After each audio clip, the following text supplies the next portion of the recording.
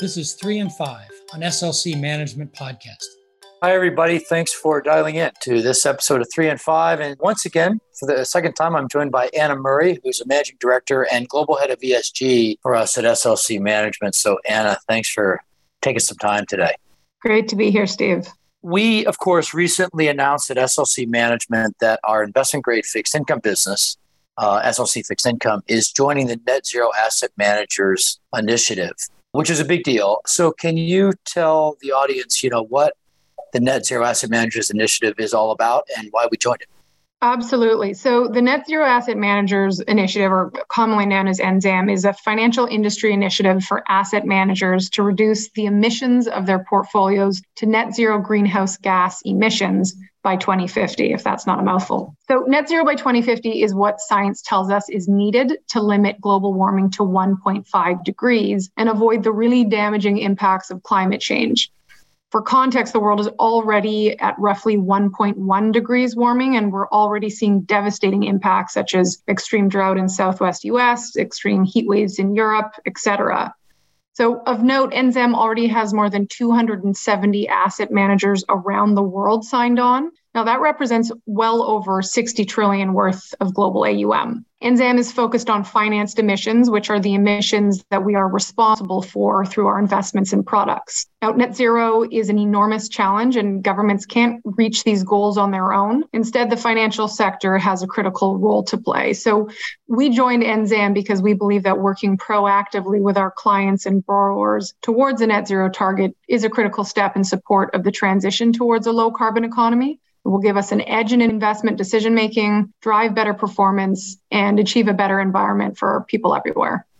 One of the commitments that goes along with joining NZAM is that you're committing to work with our clients on their decarbonization goals. What will this look like in practice? What kind of information will we need to give them on their portfolios? What kind of support will they need from us so that our clients can reach their decarbonization and climate goals? Right. The NZAM commitment involves a number of actions. So this is really about taking a comprehensive approach while recognizing there are limitations in what we as an asset manager can do, particularly in fixed income. So the first step is we'll be setting interim financed emissions targets for 2030.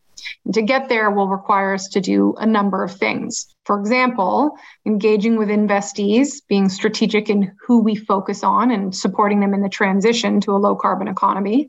We're working to create new products that we can offer clients who want to invest in climate positive and low carbon solutions.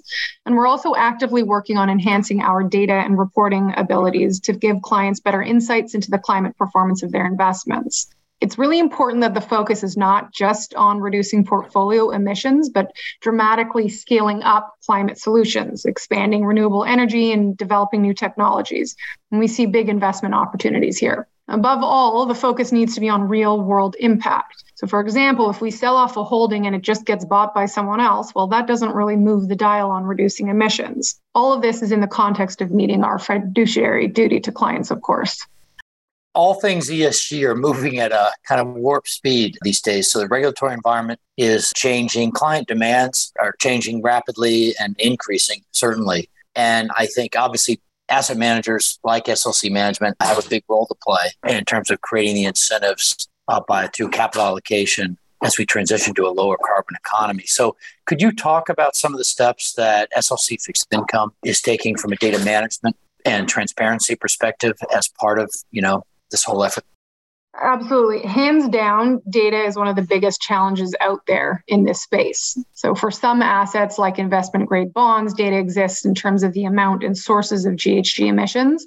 But for other assets like mortgages, private companies, it's much more difficult and you have to use proxies and make assumptions. So this year we joined the Partnership for Carbon Accounting Financials, or PCAF, which is an industry collaboration in the financial space around climate data and methodologies. And through PCAF, we're working with our peers to sort through some of these really complex data issues. So we're putting considerable time and effort into expanding our in-house data and research capabilities, which will allow us to further track the portfolio emissions of different strategies for clients and measure how we're progressing towards net zero.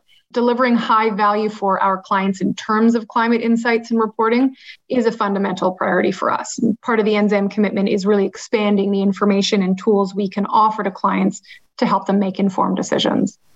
We're putting so much attention and resources at SLC and more broadly at Sun Life into what we can do as an investing institution, as a financial institution to meet sustainability goals, to work with our clients. But also there's a lot that people can do individually. And so given that this is at the center of your professional life, I'm sure it also impacts, how you and your family go about your daily activities, given your personal obsession with sustainability. So I thought it would be great to ask you, do you have any recommendations for those listening about what are the kind of things they can do in their own lives if they kind of want to improve their own sustainability profile as an individual? Absolutely. And this is probably my favorite question. So simply put, what's most important in our family and with our kids is to get back to nature.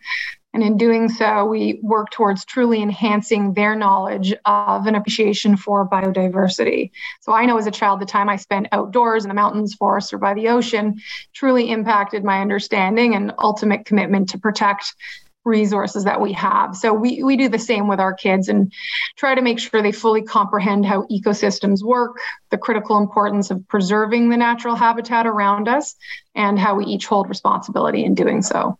Well, thanks, Anna. It's interesting because I think that so much of this is about a generational change. And you're talking about the experience you had as a child and now that your kids have. And I think of my own children and how they are so much more tuned in to environmental issues than I was when I was their age. And I think that's going to make a huge difference over the coming years and decades in terms of policy, because that's all going to filter into how institutions and governments think as well as individuals. So thanks, everybody, for listening to this episode of 3 and 5. And Anna, thanks for joining us again. Thanks, Steve.